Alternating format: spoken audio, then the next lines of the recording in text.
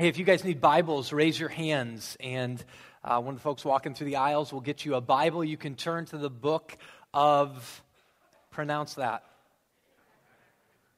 How come some people said Habakkuk and some people said Habakkuk? Whatever way you pronounce it, turn there. So, New Testament, if you go just into the Old Testament, a couple books back, you'll see Habakkuk. It's just after Nahum.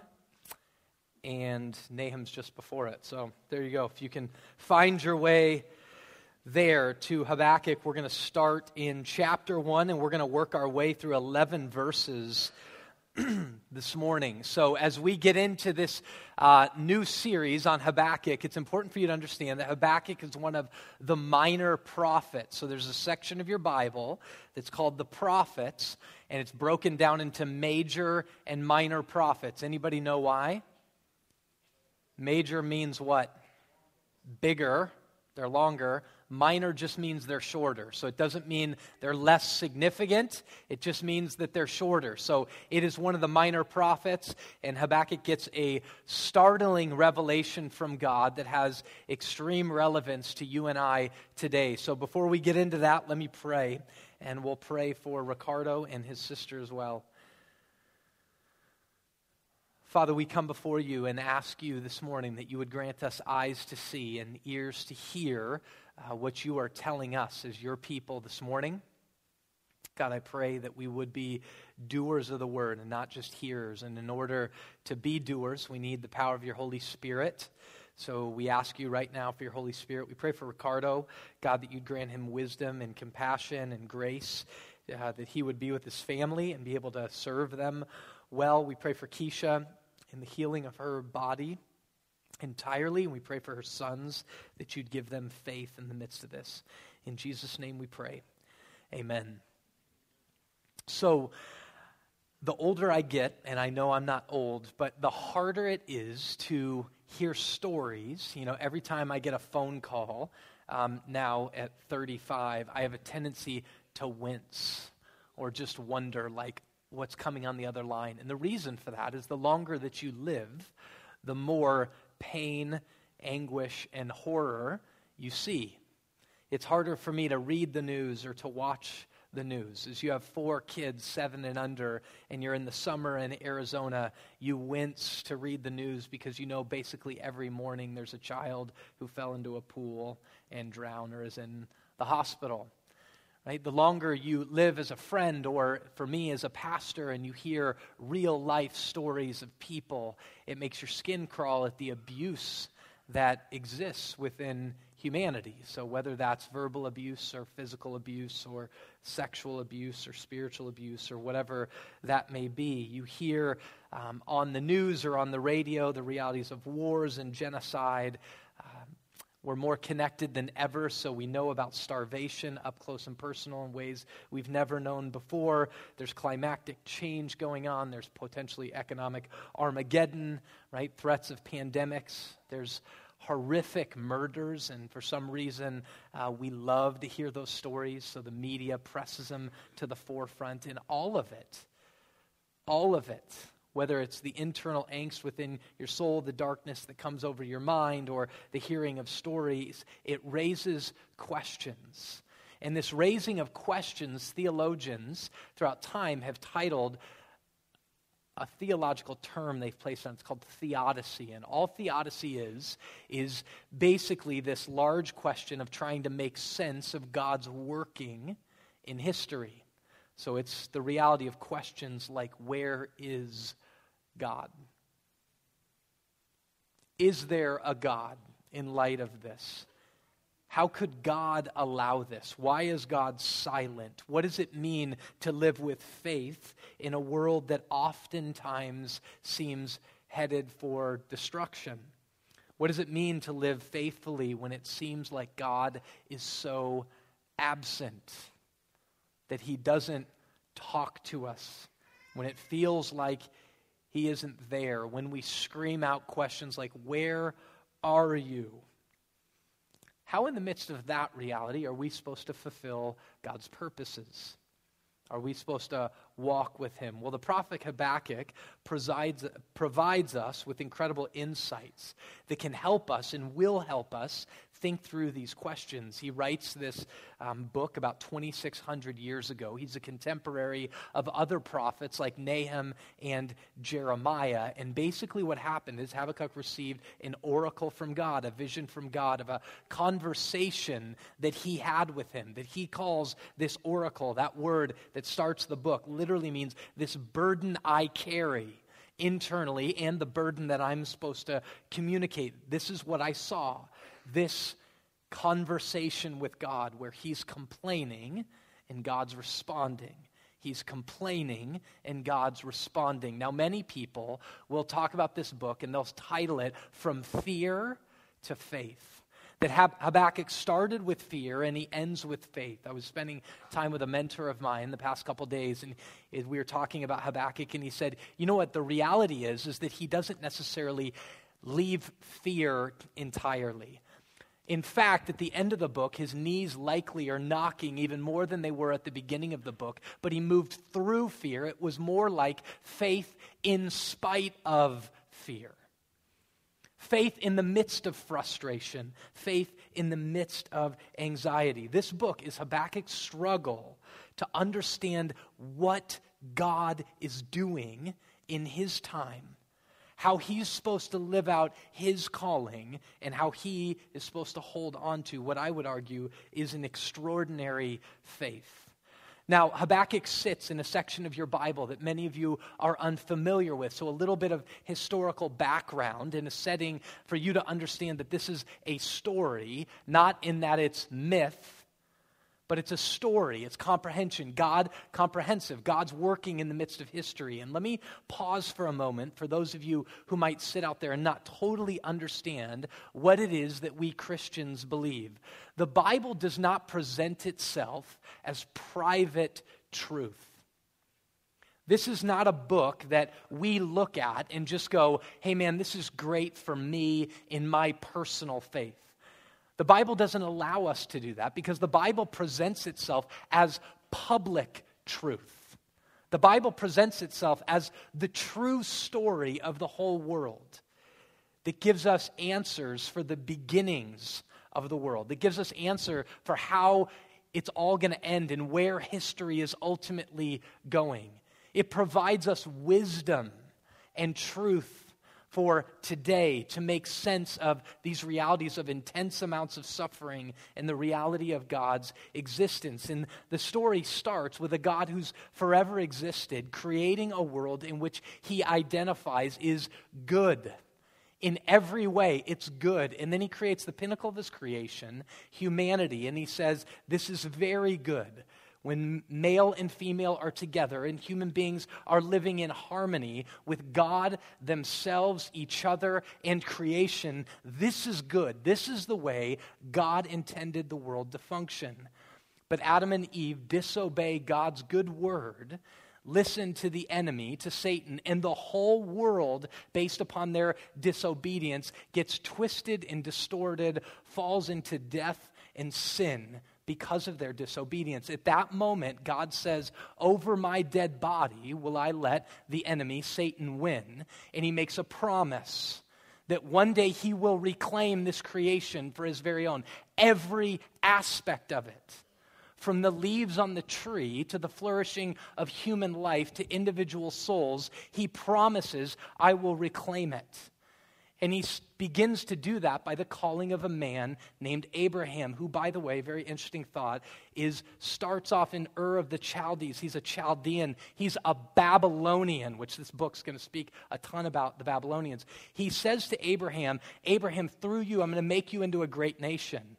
And in this nation will, in turn, be a blessing to many nations. So through you, all the nations of the earth will be blessed by me making you into a nation. That nation's title was Israel.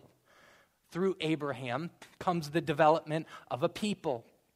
Moses establishes this people, gathers around them, begins to form them as a people in the Exodus out of Egypt. They grow in Egypt, and Moses leads them out. And then Moses doesn't get to establish them in a land. Joshua does that. He gets a land that God called where his people would be established and formed so that they might be a light to the nations. He is establishing a nation that would declare to the world, this is what life looks like under the one true God. As Israel begins to establish themselves in that land, they had been given this law and they're seeking to live under it, but oftentimes they're failing and leaders come in, judges and kings, which is why we have the book of Judges and then the book of 1st and 2nd Kings and the book of 1st and 2nd Chronicles.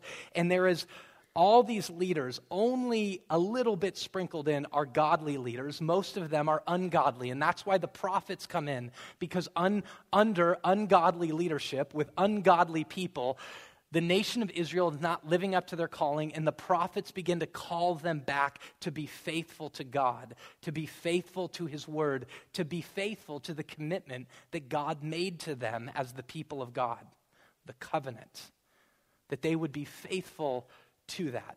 That's where we land in the book of Habakkuk. The nation of Israel, after King Solomon, had split into two areas. The northern kingdom was Israel. The southern kingdom was Judah. Assyria and Egypt came and took over all of those areas. Israel had been exiled. The north had been exiled. Judah had gone through a lot of turmoil and ended up establishing itself. Right now, Habakkuk gets a vision that the Babylonians are coming. We're going to get to that, and they're going to take over the nation of Israel. Not a great picture that Habakkuk is beginning to get. So that's the historical background we find ourselves in. Here's the reality of where we are, of what Habakkuk is doing. Habakkuk is going to show us what real faith looks like in a twisted world. What real faith looks like in a twisted world. His name means embracer or wrestler. And so I played off that title a little bit, and this is the idea of how do we embrace the mysteries of God's justice? Because what Habakkuk is experiencing in Judah, amongst the people of God, feels like this is unrighteous, this is unjust, and how do I reconcile that with a just and righteous God who calls these his people? And then he, based upon God's response, begins to wrestle even more and have to embrace the mysteries of God's justice. So here's what we're going to talk about. Sustaining real faith in a twisted world, we see from Habakkuk, it demands authenticity, wonder, and conviction. Authenticity, wonder, and conviction. So let's go at it. Sustaining real faith in a twisted world demands authenticity. Listen to Habakkuk's complaint before God. Right away, you may go, if that's the title in your Bible, you may go, complaining against God? Like, can I do that? Is that right? Well, he does. He says this, "O Lord, how long shall I cry for help?" Now hear this. He's speaking about his experience in Judah. These were to be the people of God. This is the nation that God called to himself. And he says, God, how long shall I cry for help? And you not hear? Or how long shall I cry to you? Violence. There's violence amongst your people. And how long will I cry this and you not save? Why, God, do you make me look at this junk? Why do you make me look upon iniquity? Why do you idly look at wrong? You idly look at it. You see this injustice. You see this wickedness. And you just sit there and don't do anything about it. I'm not even hearing you about it. Destruction and violence are before me. Strife and contention arise. So the law is paralyzed and justice never goes forth. For the wicked surround the righteous, and so justice goes forth perverted. It's not justice. There's an incredible authenticity in Habakkuk's plea. And I want you to see something. Habakkuk's issue is not with all the unrighteous, unjust people out there. It's with the people of God. So if we brought it here, this would be Habakkuk sitting in the midst of Redemption Tempe going, God, look at this place. Do you see the unrighteousness? Do you see the injustice amongst these people who call themselves your people?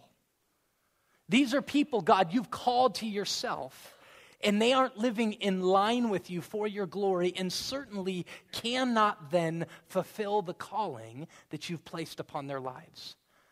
Sexual abuse happens in the church, God.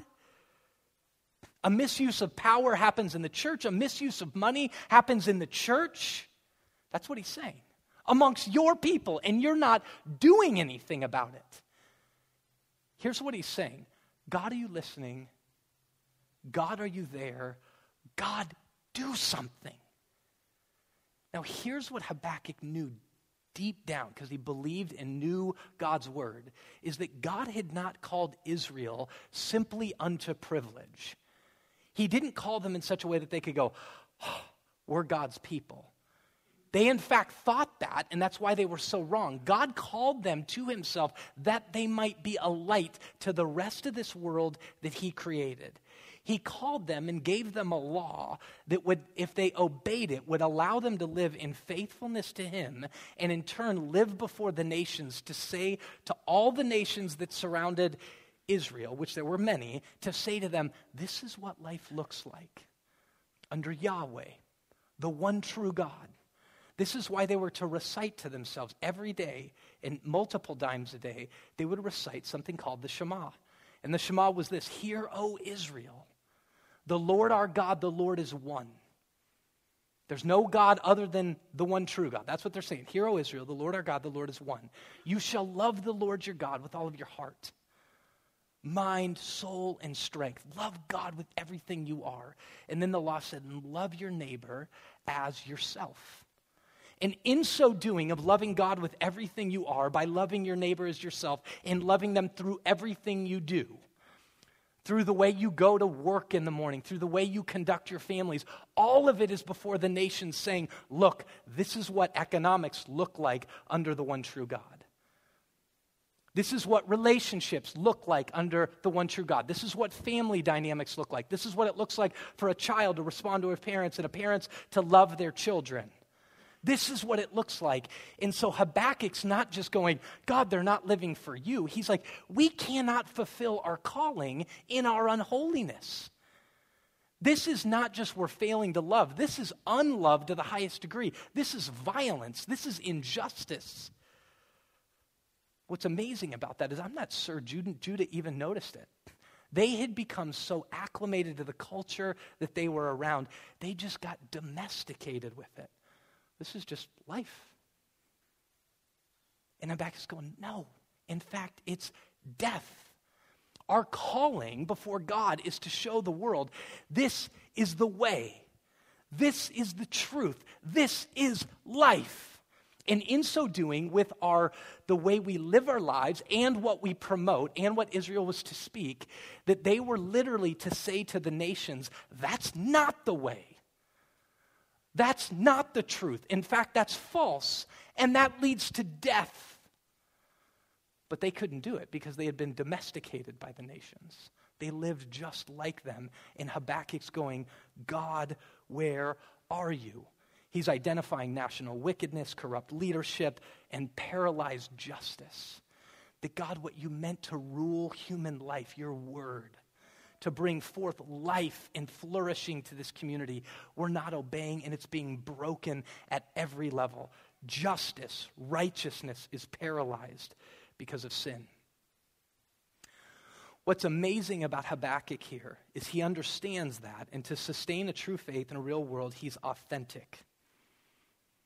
He's authentic. He tells God what he's really feeling, what he really thinks. He identifies what seems to be God's apparent silence. He says, you don't hear, you idly look at wrong. Now, there's a potential thing we could do when we experience suffering and anguish and tension to that degree, and we too could misunderstand silence, but go beyond what Habakkuk does. There's two ways to complain with God, to be authentic with God. One is in faith, and one is as a skeptic.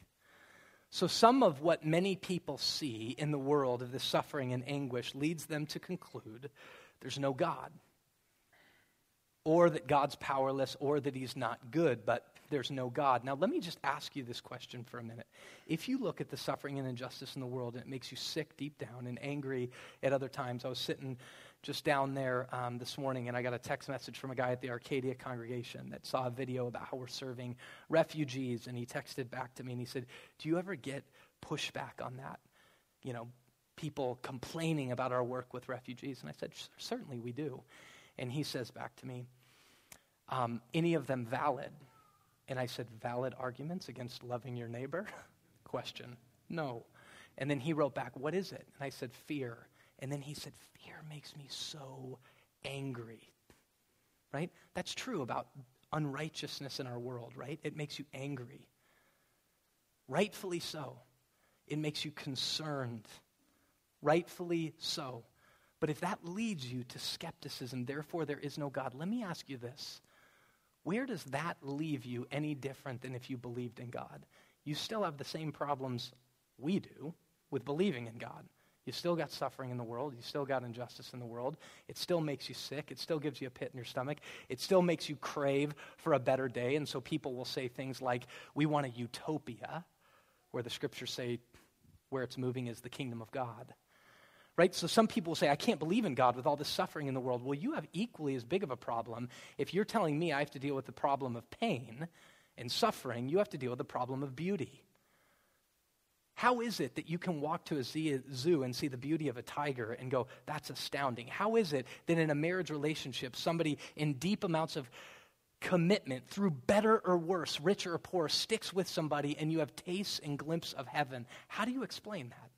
How do you explain the beauty of sitting at a Grand Canyon and seeing a sunset, or the pictures that go up on Instagram that show the beauty of God's creation? You have to deal with that as much as those of faith have to deal with the problem of pain.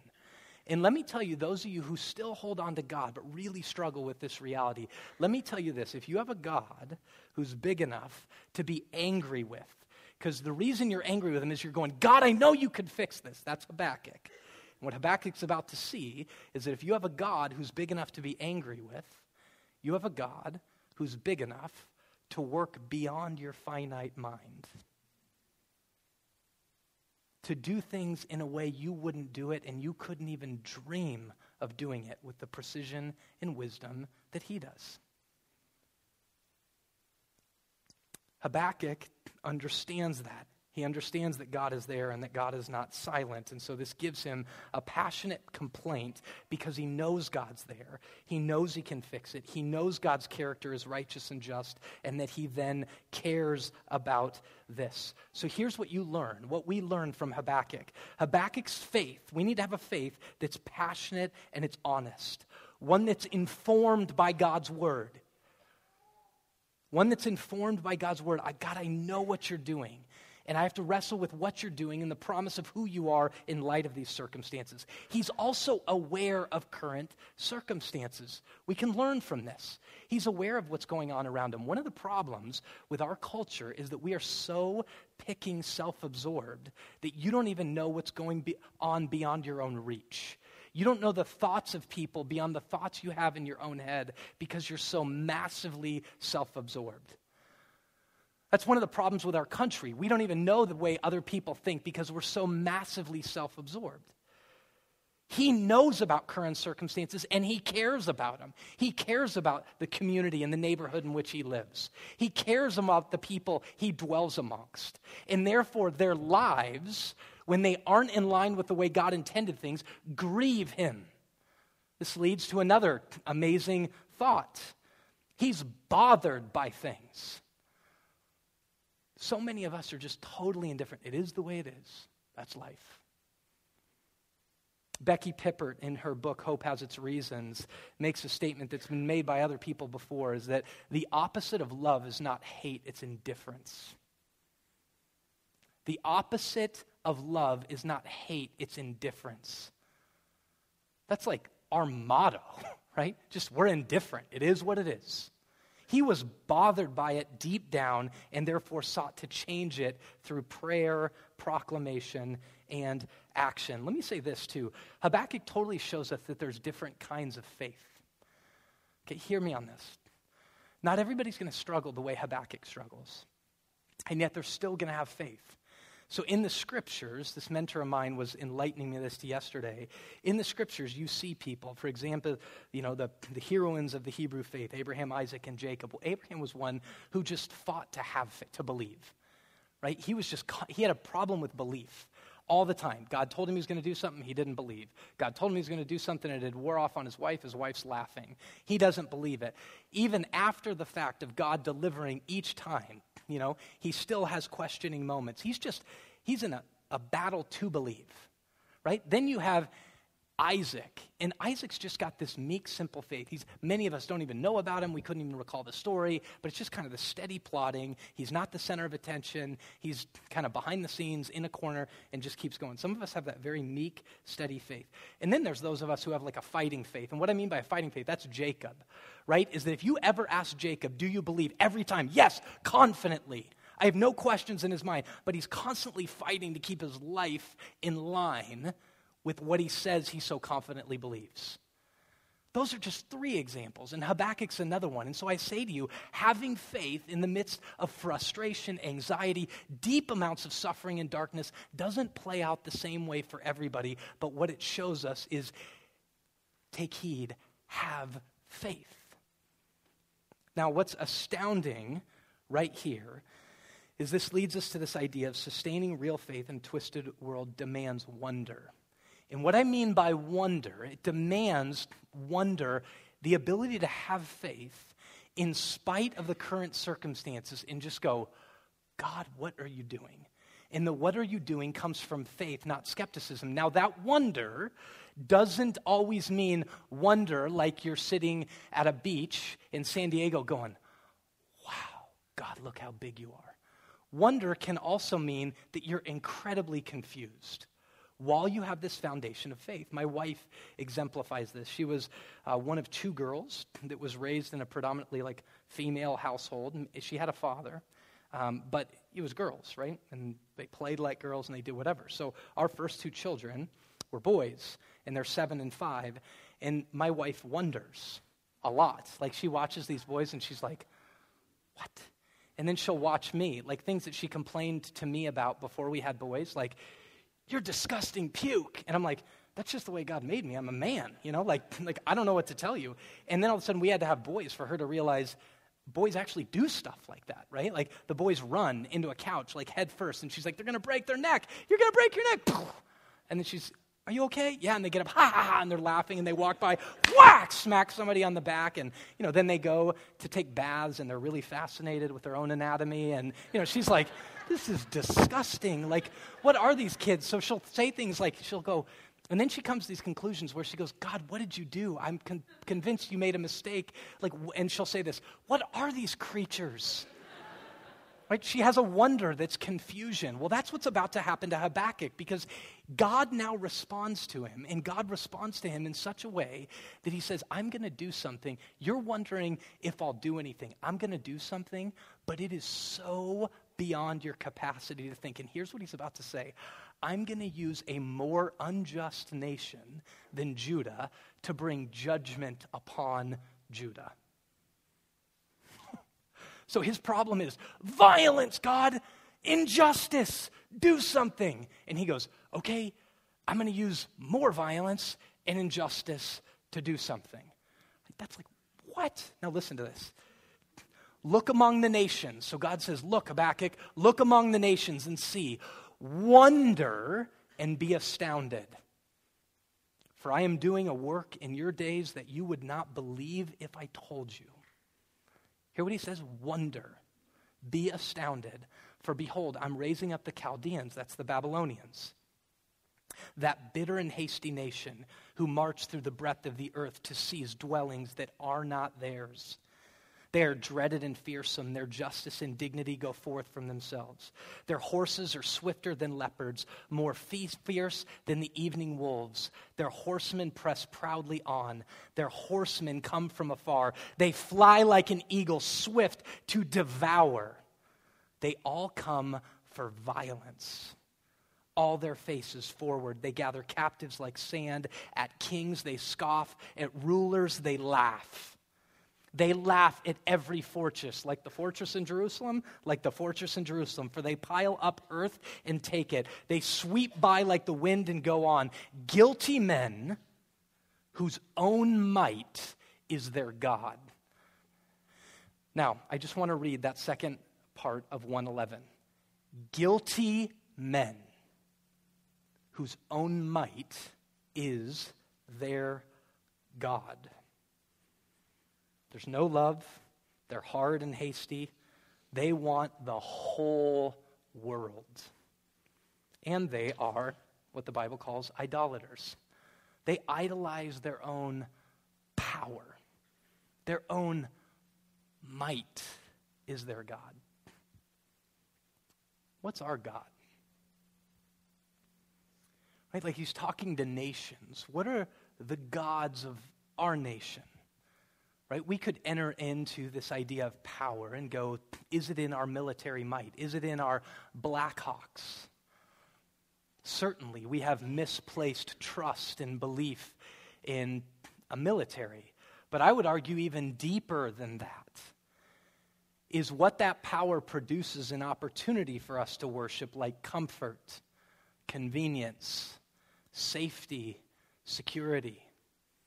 We love the comfort that we can get the best for us, that we can be in a safe place, that we can have convenience and not have to worry about it. Pardon me for a minute with making this critique, okay? It's a good prayer, but as often as it's said, I think might reveal an idol more than it reveals a thankful heart. The number of times that I sit in prayer meetings and one of the first things that's ever prayed is, God, thank you that we're safe. Thank you that we are free to worship. Now, should we praise God and thank him that we're free to worship? Yes. But let me just ask, and I'm not telling you to stop praying that prayer, but let me ask you this question. Is that prayer motivated more based upon your fear of danger and your worship of comfort and convenience? Because a lot of times the church in the New Testament, oftentimes over and over again, was purified and strengthened and made more potent through suffering. Are we willing to cross the lines to be with people that are different than us? Are we willing to walk into suffering? Or are we unable to do that because as their God was their might, our God is our comfort, convenience, safety, and security? We accumulate power so that we can buy things to make it more convenient. Now it's on the press of a phone. I can get whatever I want. What are our gods? What are the gods of our nation that we take hold of as redemption tempi? Or could a prophet rise up in our midst and go, God, this is unjust. This is unrighteous. The psalmist says that. Some will trust in horses, some will trust in chariots. But the difference amongst the people of God is he says, but we will trust in the name of the Lord our God.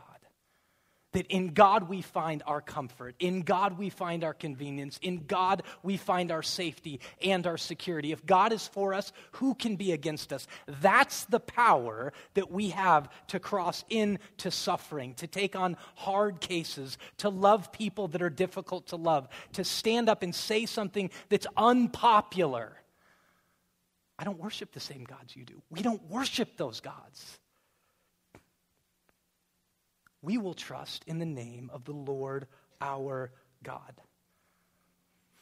Now, what's amazing here is that God is bringing judgment upon Judah for their unfaithfulness to God's word, for their unfaithfulness to his covenant, and he's going to use an unrighteous nation to do that. He already did this with a portion of Israel. With the northern kingdom, Israel, he's already done it. The Assyrians led him away, and his word says that he was judging the Israelites that Judah, the southern tribe, might be warned.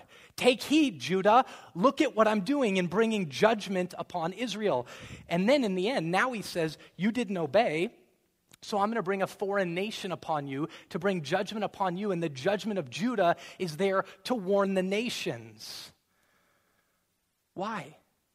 Because the whole world belongs to God. All the nations are his. He doesn't love Israel any more than he loves Egypt. And we see that when the kingdom's fully realized. In Isaiah 19, he begins to call Assyria and Egypt his sons, those whom he loves.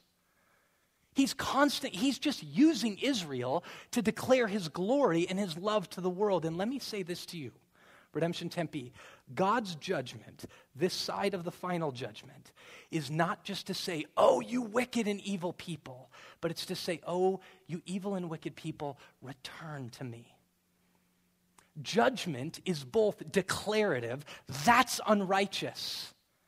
That isn't the way, that isn't the truth, that isn't where life is found. In fact, that is a road that leads to destruction and death. It's not where life is found, it's where death is found. It isn't truth, it's falsehood. It isn't the way. It's the wrong way. It's a dead end that leads to death. It's declarative in love, and it's restorative. This judgment is meant to come upon nations in such a way that they would return to God, that they would understand our Lord is a Savior. Jonah 2:9, the Lord saves. And it's true in our individual lives.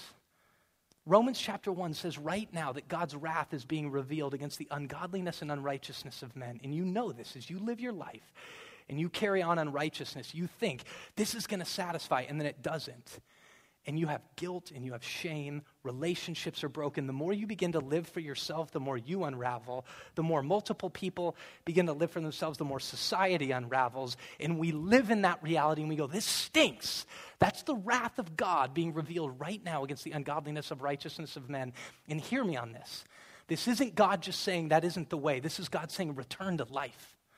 That's why Jesus says, come to me. All you who are weary and heavy laden, I will give you life. I have come that you might have life and have it to the full. Do you understand? Jesus is more committed to our joy than we are. Jesus is more committed to the flourishing of our city than any person in the city is. Jesus is more committed to the flourishing of nations than any nation is. Return to him. Judgment is a work of God's love.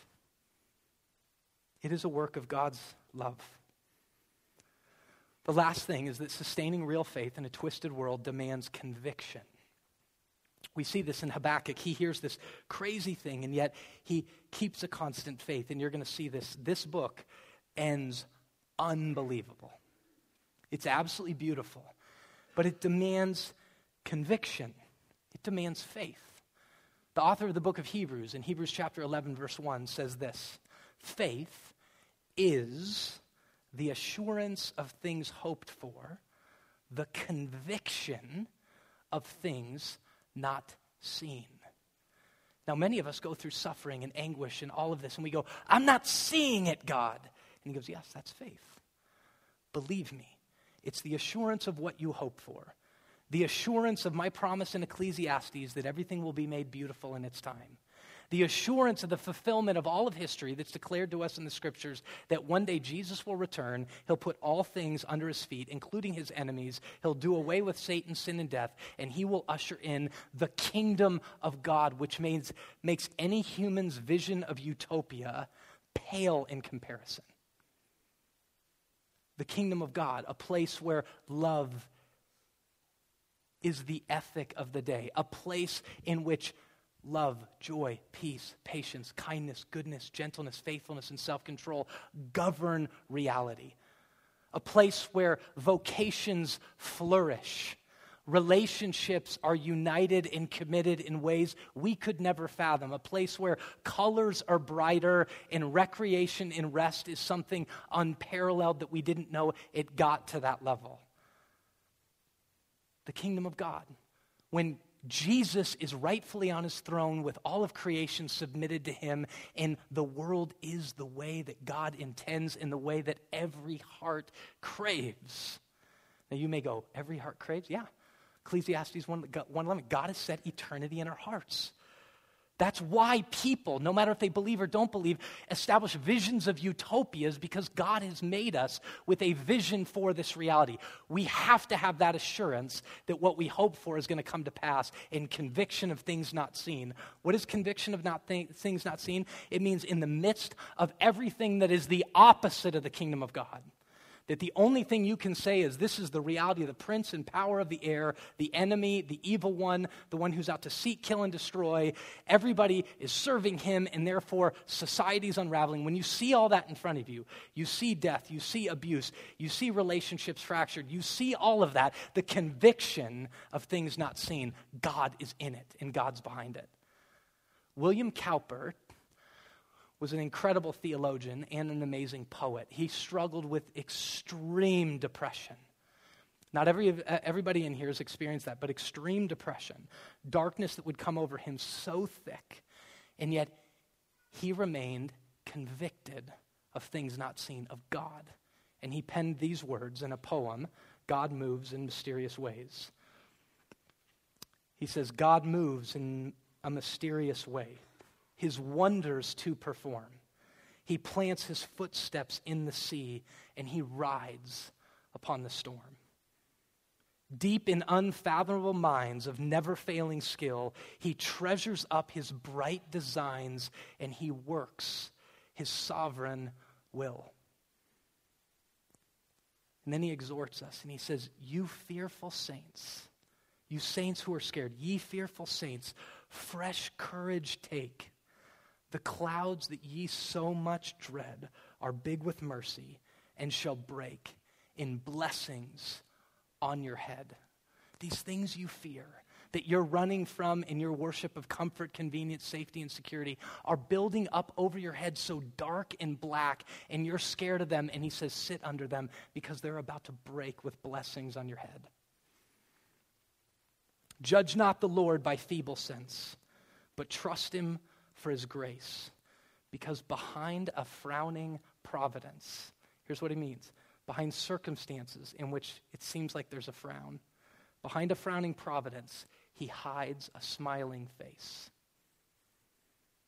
His purposes will ripen fast, unfolding every hour. The bud may have a bitter taste. You may bite it and go, the bud may have a bitter taste, but sweet will be the flower. Blind unbelief is sure to err and scan his work in vain. God is his own interpreter, and he will make it plain at his own time and in his own way. I love that. God is his own interpreter, and he will make it plain at his own time and his own way. Here's the question. When you sit in the midst of dark clouds, you feel the tension, you feel the frustration, you feel the anxiety, you feel the pain, and you feel the horror. Do you want to trust yourself in your feeble sense? Or do you want to sit in the conviction that God is his own interpreter, and he'll make it plain in his time and in his way? Here's what we learn from that. Jesus is, and this is all over the scriptures, the Lord of Scripture, Jesus Christ himself, establishes all of history. History is under his control. History follows his plan. History, all of what we're experiencing, follows a divine timetable. Habakkuk was praying at the beginning of this, and he wanted revival. God, bring revival. Let your people be just. And he wanted revival yesterday, and God said, I'm going to bring judgment tomorrow. Think about that. God, bring revival yesterday. This is horrible. Why do you make me look at this? And God says, I'm going to answer your prayer by bringing judgment tomorrow. Are you kidding? History is bound up in the kingdom of God. That's where it's moving. That's the assurance of what we hope for. And how we know that is God himself entered into time as the man Jesus Christ. And he said, the kingdom of God is at hand. That I have come to defeat all the works of the enemy, all the realities of sin.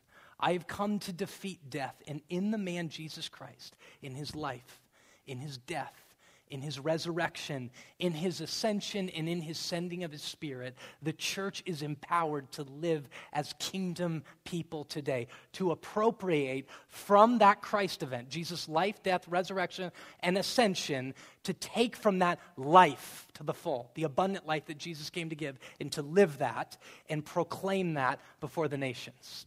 That's the church. Amen? That is the church. We can never say that God is indifferent to this suffering because he entered into it and he completed it. All the works of sin, all the lies of the enemy, all of our disobedience he took upon himself that we might live that abundant life that he came to give. Let's pray. Father, we love you and thank you for your grace and your mercy to us in Christ. God, give us the faith to believe that you are your own interpreter. God, give us the gift of faith. Give us the assurance of what we hope for in the kingdom of God. Give us the conviction to believe when we don't see it. Father, you are faithful. You are pure. You are good. You are righteous. You are just. We trust in that. In Christ's name, amen.